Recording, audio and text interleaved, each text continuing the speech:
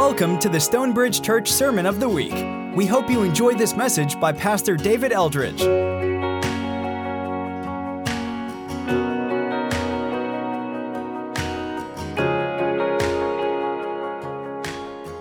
are glad that you guys are here this morning. If you got a Bible, you can turn to Matthew 2.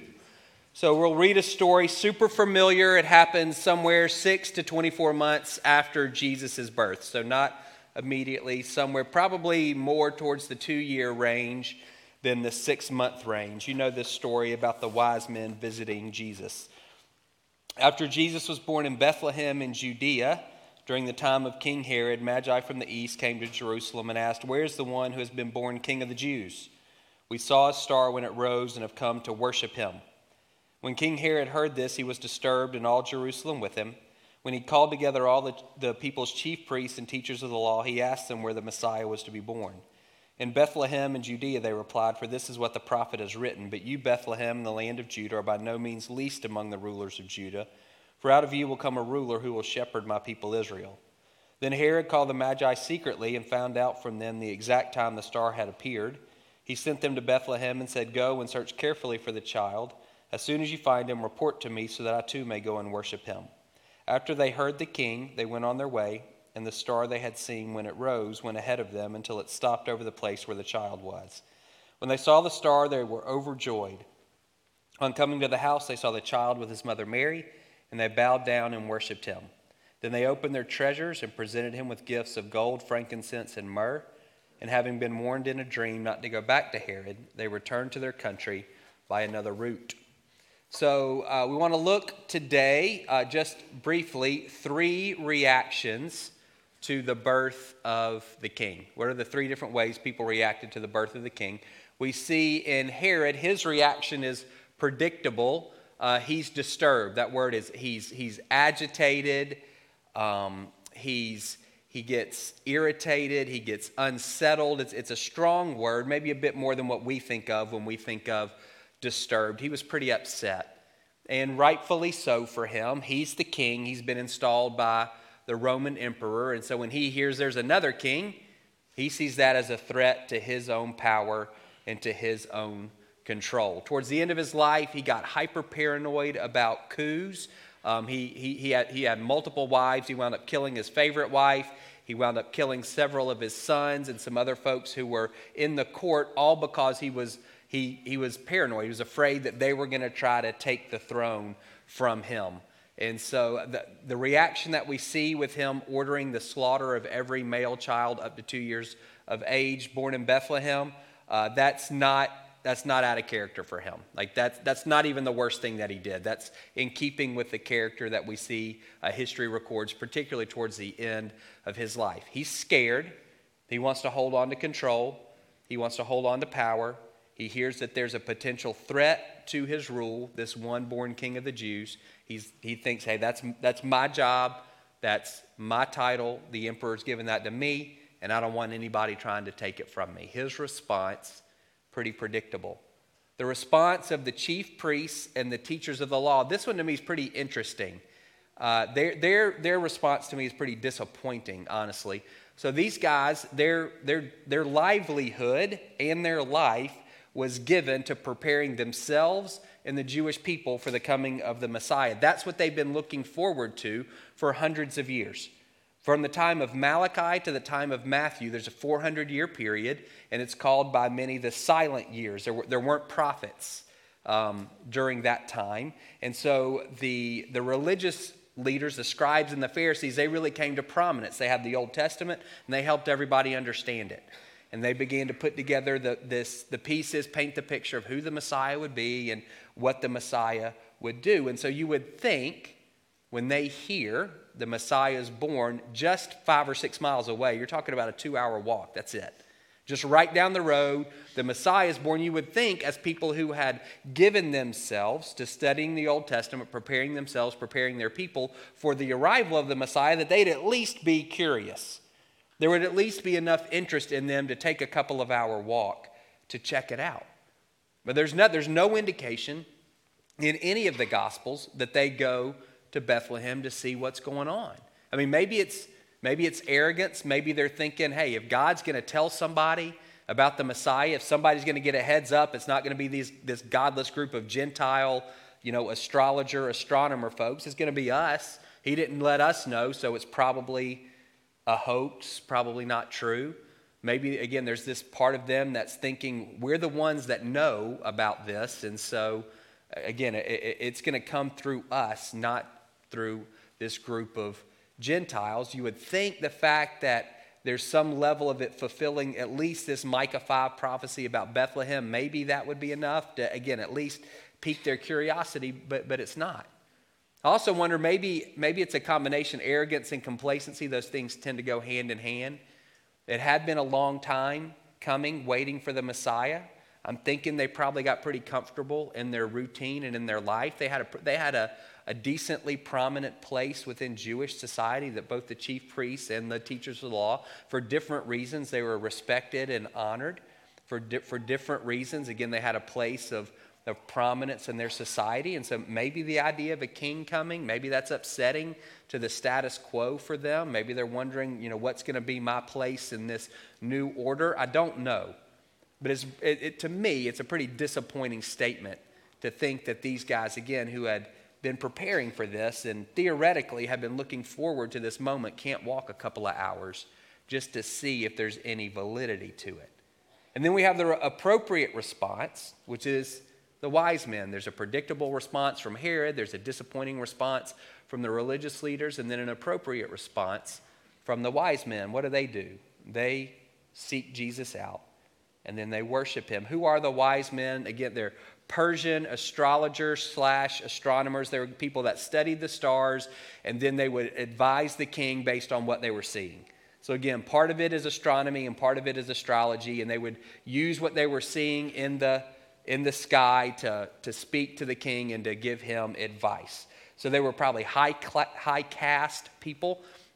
Were there only 3? Nobody knows. The reason people say there are 3 is because there were 3 gifts: gold, frankincense, and myrrh. There certainly were more than 3 people traveling. These guys would have had an entourage for sure, and there easily could have been more than 3 of them. They just brought 3 gifts, and all of those gifts are fit for a king. Those are gifts that you would give to a king. So they traveled probably 900 miles, so it would have taken them a while to get there. And they traveled to Jerusalem. Why? Because Jerusalem's the capital city, so if a king's going to be born, most likely it's going to be in the capital city. And they go to the king and they say, okay, where's your successor? Where's the king of the Jews that is to be born? And they're told from the religious leaders, Bethlehem. That's a prophecy from Micah 5. And so they take the 5 or 6 mile journey there. You may say, like, what's prompting them to do this? What are they seeing? Nobody knows. We're told it's a star. 2 major options. It could have been just a supernatural creation by God for that moment. It's not a star that existed prior to or after. It was just for the wise men. If that's your leaning, I would lean more towards angel than anything else. Angels oftentimes in the Bible are described as stars. And the fact that this star moves makes me think, well, maybe it was an angel, a messenger. We see angels having a lot of activity around the birth of Jesus. If you want to lean more towards a natural phenomenon that God used, there were several planetary alignments, both in 7 BC and 3 BC. Jesus was born right around there. Unfortunately, he wasn't born at 0. Somebody did the wrong math on that. So sometime 7 BC, 3 BC, Jesus was born. And there were these 2 different rare astronomical phenomenons. Jupiter and Saturn lined up in 7 BC, and Jupiter and Venus lined up in 3 BC, and both of those things would communicate to guys that studied that kind of thing, there's a king born in Judea. So either way, we don't know, but it was enough to compel these guys to travel 900 miles to honor a king who wasn't their king. They're Gentiles. They know he's the king of the Jews, and still they're compelled to take this long and dangerous journey in order to worship him. It says a lot about at least their openness, if nothing else. I do think it's interesting that God speaks to them through the stars, and that's the language that they know.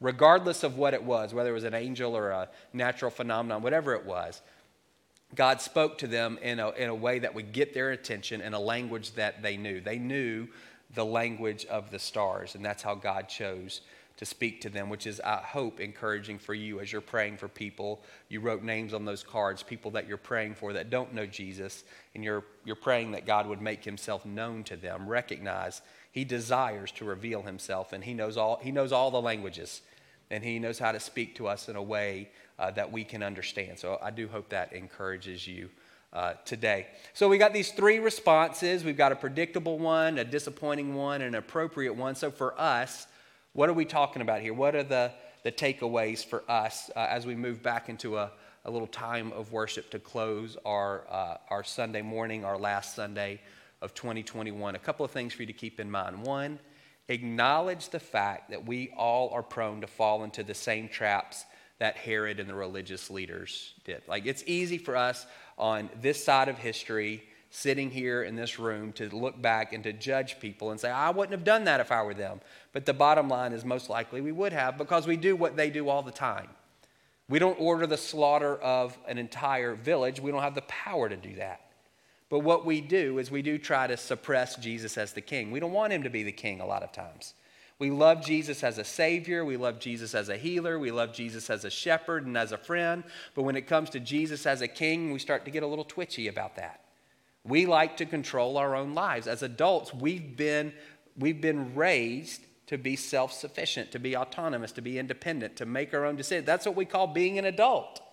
It's making your own way.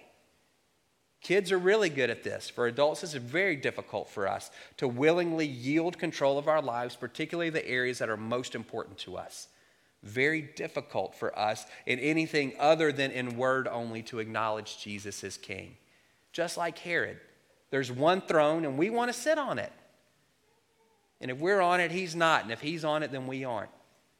And again, that becomes tricky. We love that Jesus forgives us of our sins. We love that he gives us eternal life. We love that he sets us free. We love that he'll heal us. We love that he'll guide us. We love all, and all of those things are wonderful. Those are all aspects of who Jesus is. He's also the king. And we need to remember that. And it can be hard for us at times to yield fully to him. Do you know the areas of your life where it's difficult for you to yield to Jesus as the king? Most likely it's something that's very precious to you. And there's a fear there, just like for Herod. He's afraid, if I lose control, what happens?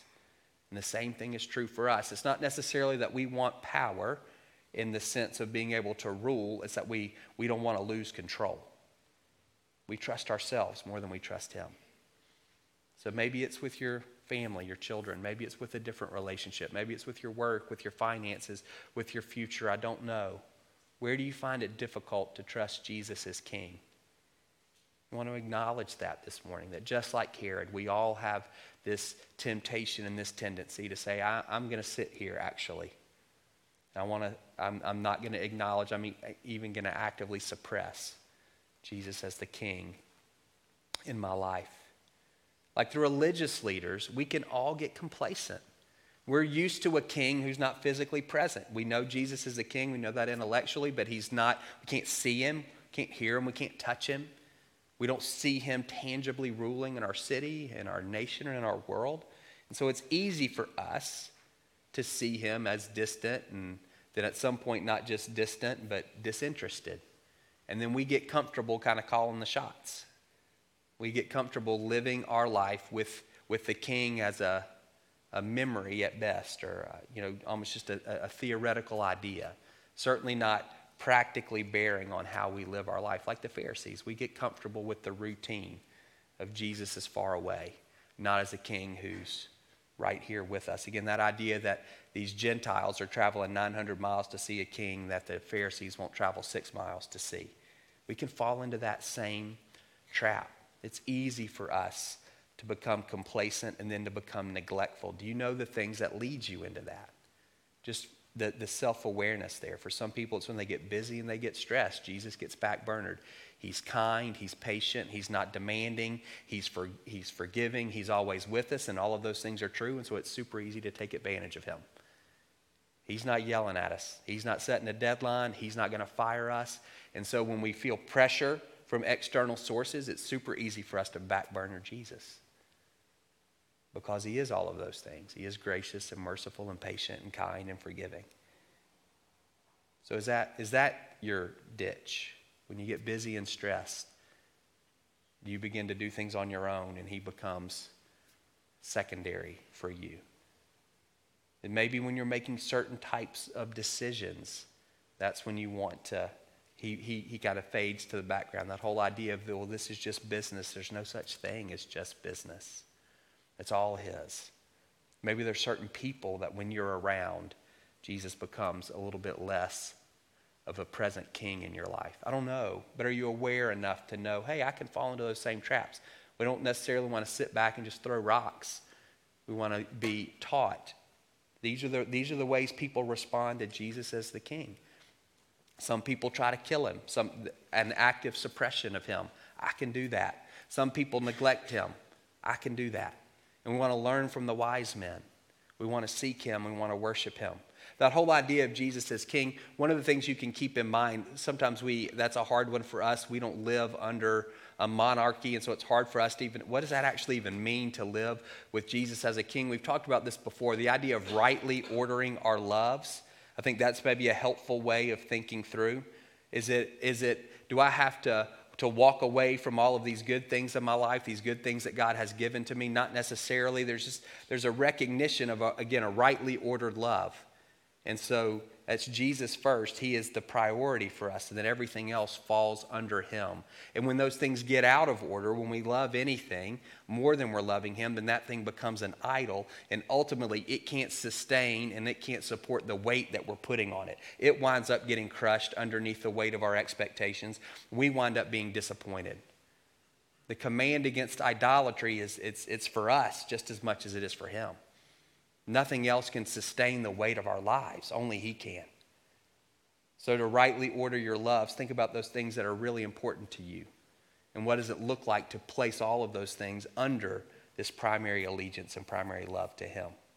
But anyway, the wise men, they teach us, seek him and worship him. They, again, travel 900 miles foreign country, a dangerous journey, to worship a king that's not their king. He's a foreign king, and yet they still make the effort to get in front of him. What does it look like for us to seek? You know all the tools, prayer, reading the Bible, worship. You know all of those tools that we use in our pursuit of the Lord. Two things for you to keep in mind: discipline and desire. We need both of those, and there's an interplay. You can think of discipline as training and obedience. It's that capacity to do the right thing or to do the best thing even when you don't feel like it. And desire is that strong feeling of want for something or to want something to happen. You know what those two words mean. And we need both. And some of us tend to be disciplined people, and some of us tend to be desire people. And you need to know yourself well enough to know which way you lean, and then say, okay, well, how am I leaning back the other way? I'm more of a disciplined guy. I can get into a routine and I can follow it until I die. Never, ever, but I can also get in autopilot and I'm not engaging anything internally. I'm just waking up and, like if we're talking about spending time with the Lord, I wake up and I go through my routine. However, whatever that looks like, however long that is, there's discipline there, but is there heart level connection? So I've got to lean back towards desire. It's that prayer that we've been talking about from Ephesians 3, that we would know, God would give us power to know how wide and high and long and deep is his love for us in Jesus, this love that surpasses knowledge, that we would somehow know something that surpasses knowledge. So that's the prayer for me, because I know the desire part of me can be a bit weaker, and I can lean too much towards discipline. You may be the opposite. When you're into something, you're all in, and nobody needs to tell you to do anything, and you stay up late, and you wake up early, and you learn everything there is to learn until there's another new thing. And then you're on to that. People might accuse you of phases. That's just a phase.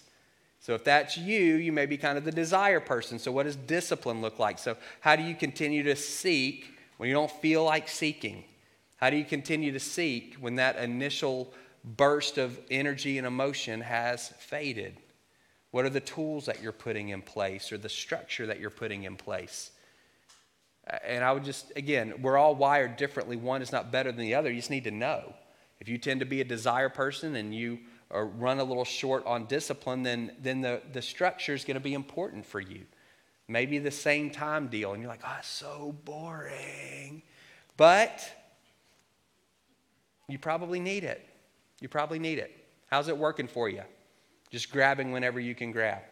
Again, when you're feeling hot, everything is going really well. But in those other moments, those other days, and unfortunately, those other weeks and months, we quit seeking. And so I'd encourage you, if you need some help about that around the structure piece, I don't want to spend a ton of time on that this morning. You can reach out to your small group leader, you reach out to the staff. Any of us would be happy to sit down with you and kind of talk through some practical ways maybe of adding a bit of that spiritual structure to your life so that you've got a channel for the desire to run in. And then also when the wise men get to Jesus, they worship him. They bring him these gifts, and all their gifts fit for a king, and they kneel before him. So these are grown men, powerful, rich men, and they're kneeling before an 18-month-old. Have you ever done that? No, neither have I.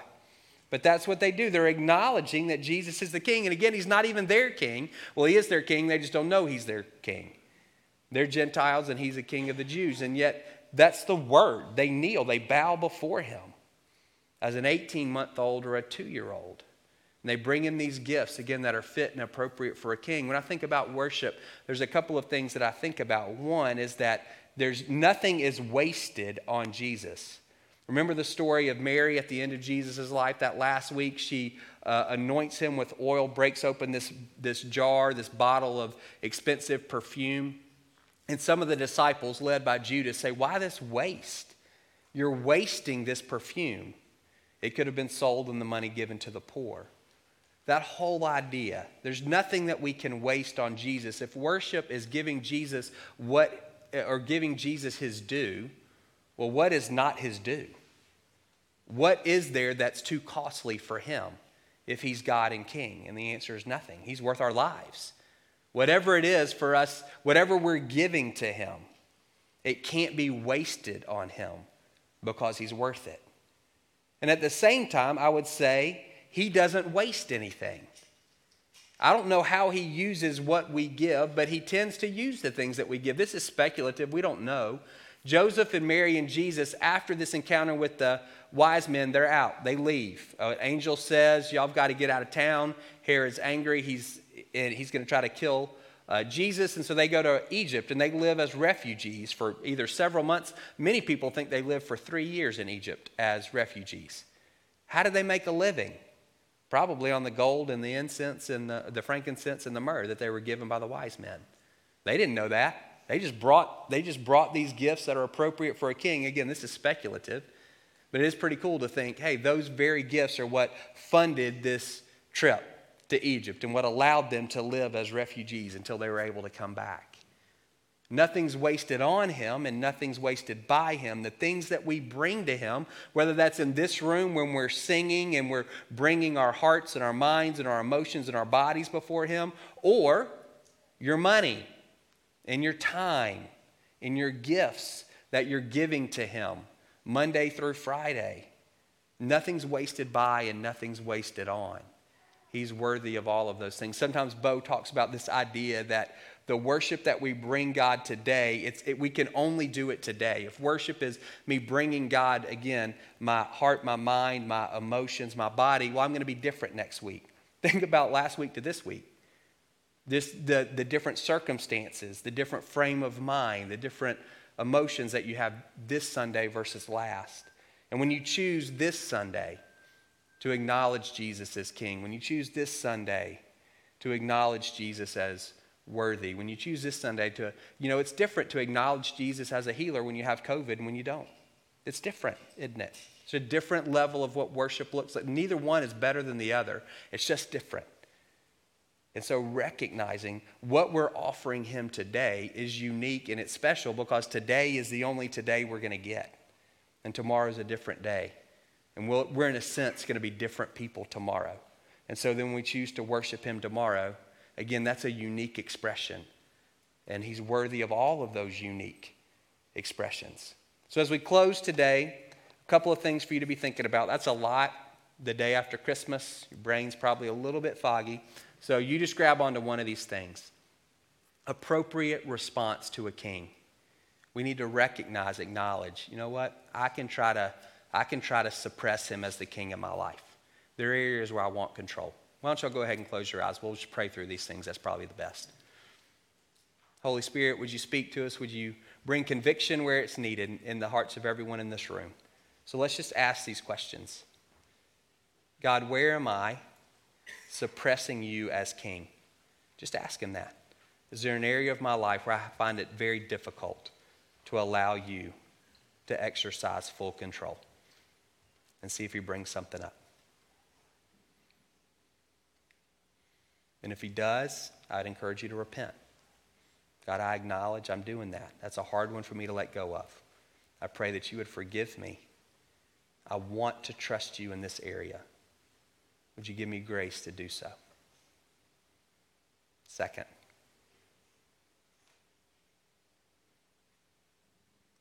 God, are there circumstances in my life when I tend to become complacent, where I neglect you? See if he brings something up. And you may be in one of those seasons right now. God, I confess I've done that. I've backburnered you. I'm sorry. Will you forgive me? Would you give me grace to seek you first?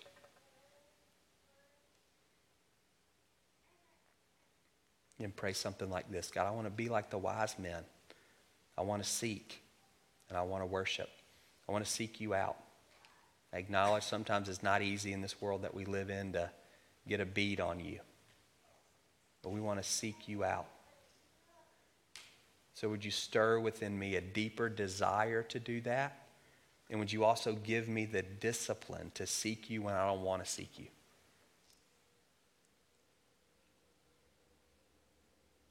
When I find you and you promise that if I seek you with all my heart, I will. I want to give you what you're due. I don't want to hold anything back from you.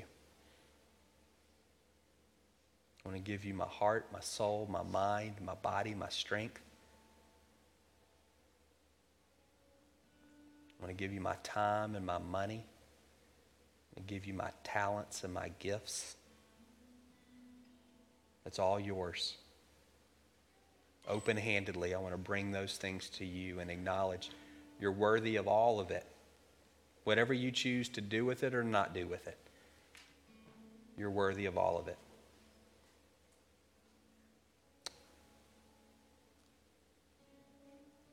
God, my prayer for each one of us, kids, students, and adults, as we wrap up 2021 and begin to look towards 2022, that we would make a commitment here and now to acknowledge you as King in the practicalities and the dailiness of our life, not just kind of in a theoretical, abstract way, but feet on the ground, eyes wide open, to say, Jesus, you're the King. In your name we pray, amen.